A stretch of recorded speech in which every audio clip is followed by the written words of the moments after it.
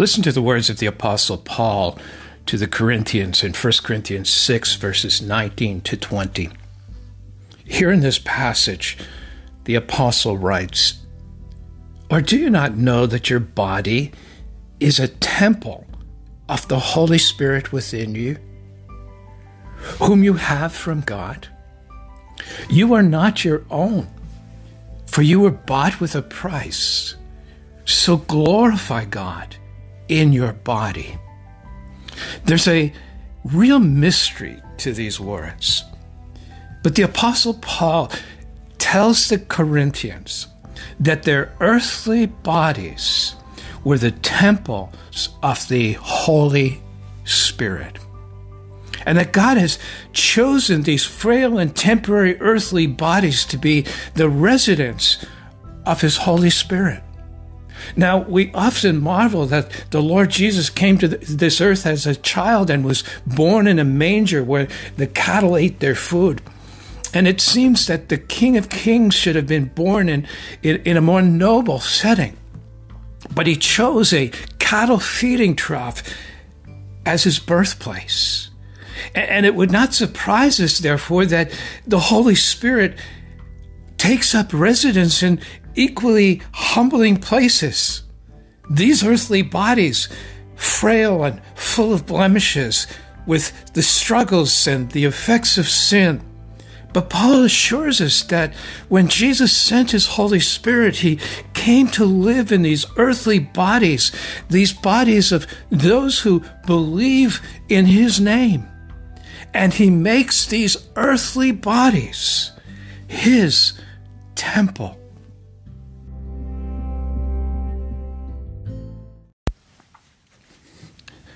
Now, the question we need to ask ourselves is this: what is a temple?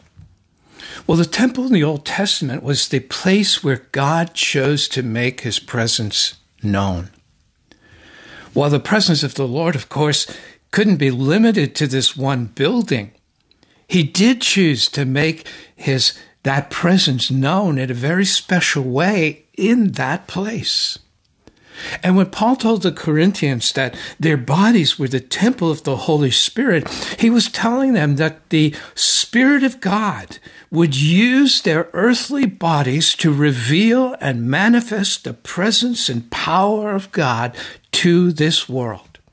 And if you belong to Jesus Christ today, then His Holy Spirit is in you and desires to reveal the presence and power of God through your earthly body. Now, the temple was also a place that was consecrated to God and His use. It was a holy place. It was not a place of worldly business. And the Lord made this clear in Matthew chapter 11, verses 15 to 17, when He drove out the money changers from the temple, telling them that the temple was not a place for their business, but it was a place of prayer and worship. The temple was separated from all other buildings in Israel and dedicated to the honor and glory of God. And if you are a temple of God today, this is true for you as well.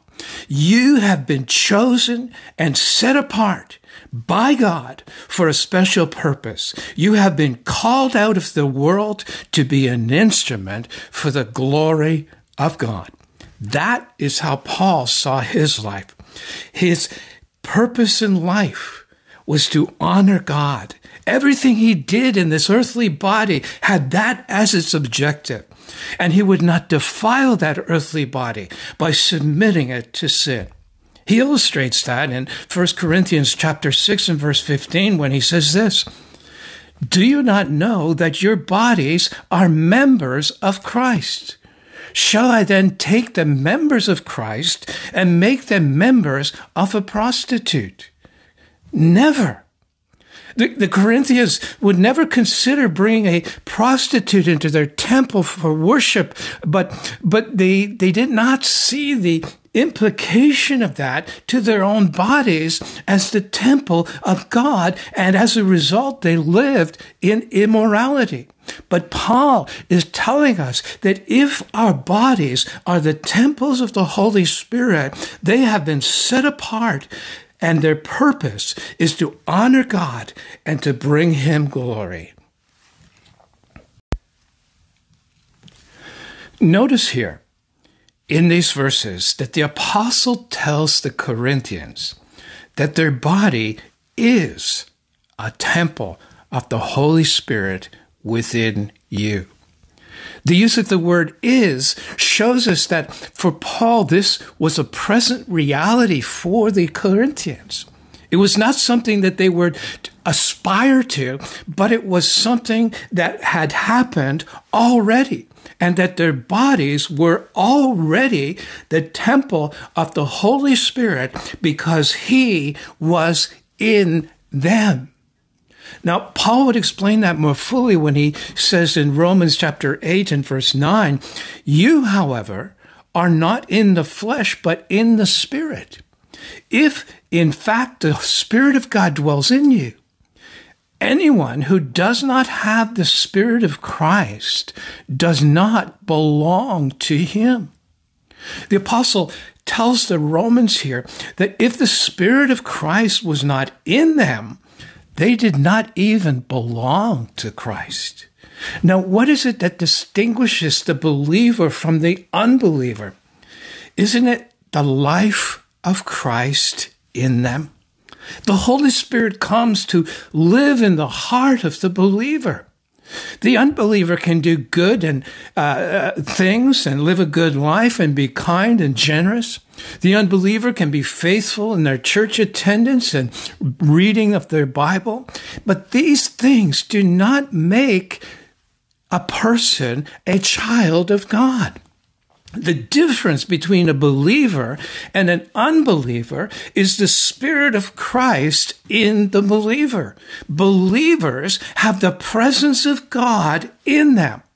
Now, we refer to that in different ways. We speak about asking the Lord into our hearts. We speak about accepting Jesus in our lives. And these phrases are not just about changing our lifestyle, but about the very real presence of Christ and His Holy Spirit in our lives. The Lord Jesus comes to live in the life of the believer.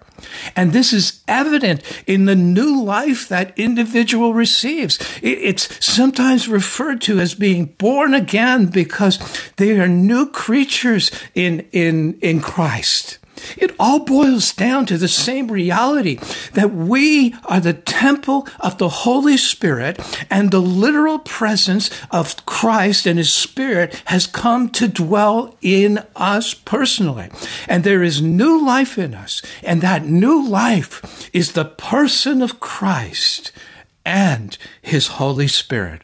All who belong to Jesus Christ know the presence of the Holy Spirit within them, and they are the temple of the Holy Spirit. The reality of this incredible presence of Christ and His Holy Spirit in us is something we'll never fully understand. How could God choose to live in these frail earthly bodies? Even the Apostle Paul expressed the absolute wonder of this when he wrote in 2 Corinthians chapter 4 and verse 7, "But we have this treasure in jars of clay to show that the surpassing power belongs to God and not to us. We have a treasure of inestimable value in these frail earthly jars we call bodies. The surpassing power of God is placed in an ordinary and common jar of clay, just as the Son of God was placed in an ordinary, common cattle trough. This is the basis for what we spoke about in the last session. We are not to lean on our own understanding, because within us is a wisdom worthy of even greater confidence, the very wisdom of God in the person of Christ and his Holy Spirit. The Holy Spirit comes to live in us and to demonstrate the power and the wisdom of God to us and through us. And the infinite wisdom of God and the power to accomplish his purpose is there in you and me, in the presence and in the person of the Lord Jesus Christ and his Holy Spirit. That is why the Holy Spirit has been given. He longs to enable us to accomplish the purpose of God, something we cannot do in our earthly strength. He longs to direct us in the plan of God for our lives. He is as real as our own thoughts, but infinitely more reliable. And if the Holy Spirit comes to dwell in me, to lead me, and his very real presence dwells within me, then it is for me to learn his purpose and to learn how to walk and to understand and to hear that the presence of the Spirit of God who comes to live in me. And I need more confidence in him and his word than in my very own thoughts. And I choose not to rely on my own understanding, which can be frail and faulty and deceitful, but rather to discern the leading and direction of God who lives within me, who alone is truth, and who alone leads me into the purpose and plan of God. Notice something else here. The phrase temples of God shows us something very, very important. Who is the owner of these temples of God? These temples are God's temples. Paul tells us, in fact, that the Lord Jesus actually purchased these temples, these bodies, when he says that we, as the temples of God, were bought with a price. In other words, we no longer have any legal right or claim to these bodies of ours. They no longer belong to us. The Holy Spirit holds the deed to these earthly bodies of ours because Jesus Christ paid the price in full to obtain possession of them. And he obtained possession. And when he obtained possession, he filled them with his Spirit so that they would be the dwelling places where the light of his presence would shine. He obtained possession of these earthly dwellings of ours, so that they would be the instruments for the advancing of righteousness in this earth. The Holy Spirit is not a tenant in our earthly bodies. He is the owner. We belong to him, and he has the right to do as he pleases with our lives. Now, there are some people who feel that the Holy Spirit, because he lives in them, they can ask him to do whatever he wants him to do, but realize that we have been bought with a price, and it is the Spirit of Christ who has legal possession of my heart and my body. I am his servant, and it is for me to learn, to obey, and walk in obedience to him who is now my Lord. The Holy Spirit has come to equip and to enable us to serve the Father and to shine the light of his glory in this world. And for that to take place, he needs to be able to communicate with us and to guide us into the will of the Father. Now, in Matthew chapter 13, Jesus reminded his disciples that they had been truly blessed because they had been given ears to hear. Matthew 13, 16, and 17 says this, "But blessed are your eyes, for they see, and your ears, for they hear. For truly I say to you, many prophets and righteous people longed to see what you see, but did not see it, and to hear what you hear, and did not hear it." Not only does the Spirit of God come to live in our hearts, but he gives us ears to hear him. And the challenge for us is to learn how to distinguish the voice of the Spirit. Now, as I go through the day, my mind is always active, I'm considering this matter or that matter. I reflect on my options and work out one issue after another. And some of us even think out loud, and people passing by can hear those inner thoughts. But generally speaking, however, my thoughts are not audible. They pass silently through my brain, and I interact with them throughout the day. And the work of the Spirit of God is not unlike that. He silently convicts us of sinful ways, showing us that this is not the path of God for our lives.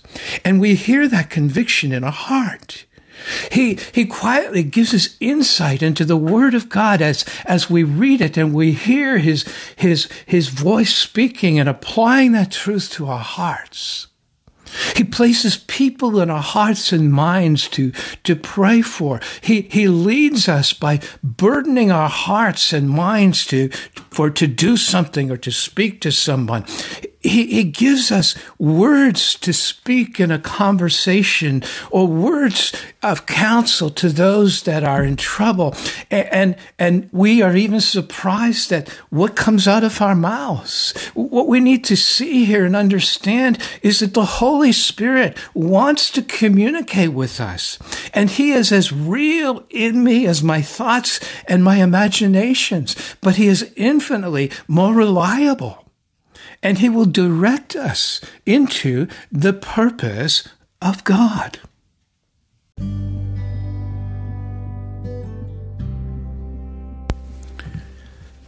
Now, there are those who believe that the Spirit of God no longer speaks today.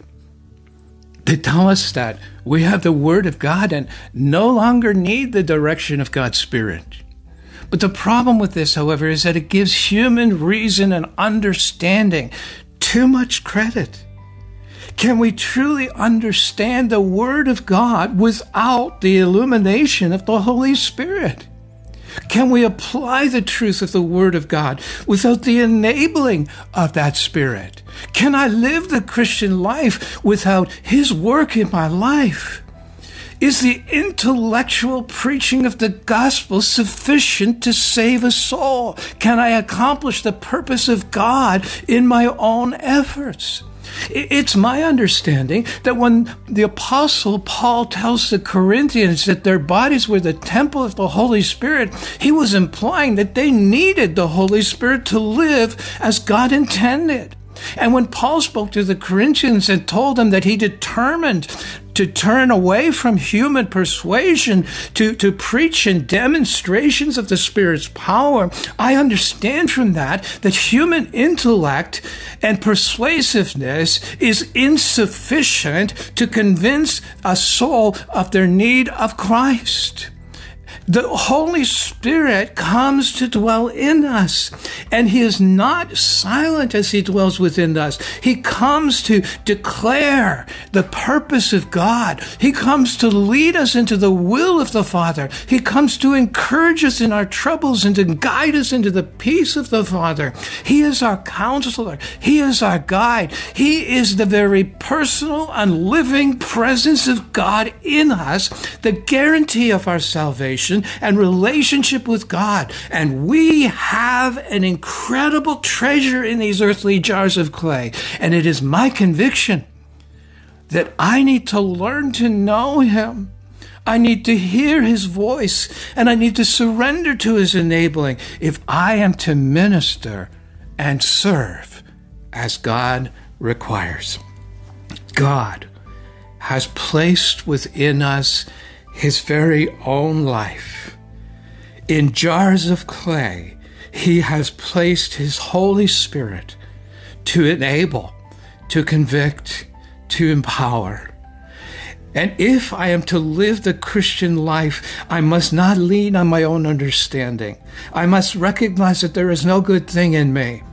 I must not trust in my flesh, but I must surrender to the inner work of His Holy Spirit and to the inner leading of His Spirit if I am going to live and be everything that God wants me to be. Salvation belongs to God. It is He who saved me, but it is also He in the person of Christ in me and His Spirit within me that accomplishes the work. And if I am to live and walk as Christ intended me to walk, I must learn to hear his voice. I must learn to rely upon his leading, his direction. I must be able to discern the work and leading and empowering of the Spirit in my life. God has not left us as orphans. He has placed his Spirit within us, the very power of God to accomplish what he wants to accomplish through us and in the lives of others through us.